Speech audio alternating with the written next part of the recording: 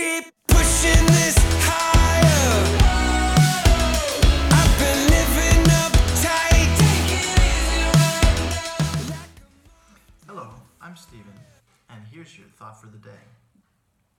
Israel. So much controversy over one small country. Why? Do you know why? The Bible tells us very clearly. God says that He chose Israel from all the nations, that He chose Abraham, He chose Isaac, He chose Jacob, who He changed to Israel. He chose the 12 tribes. He chose that nation. You know what? God is the same. Says Jesus in Hebrews 13:8 says Jesus is the same yesterday, today, and forever. God doesn't change. He doesn't change His mind. He doesn't go back on His word. All His promises are yes and amen. They will come true. When He says that Israel's the apple of my eye, He's always watching Israel.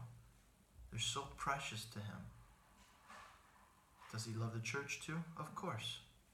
He loves us. He's chosen us too. We are God's chosen people also. But He never has left His love for Israel. He says that to Abraham, to Israel, that those who bless you, I will bless. Those who curse you, I will curse. So any person, any culture, any nation, any religion that comes and hates Israel, they're bringing a curse upon themselves.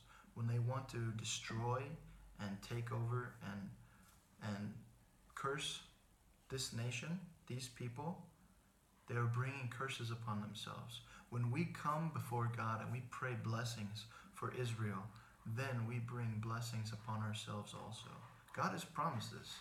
This is a key, a promise that God doesn't take back in His kingdom.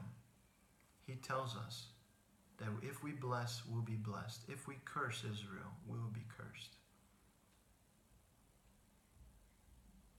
So, God loves you. God loves Israel. Pray for them. Bless them. That's your thought for the day. Breathe it in and let it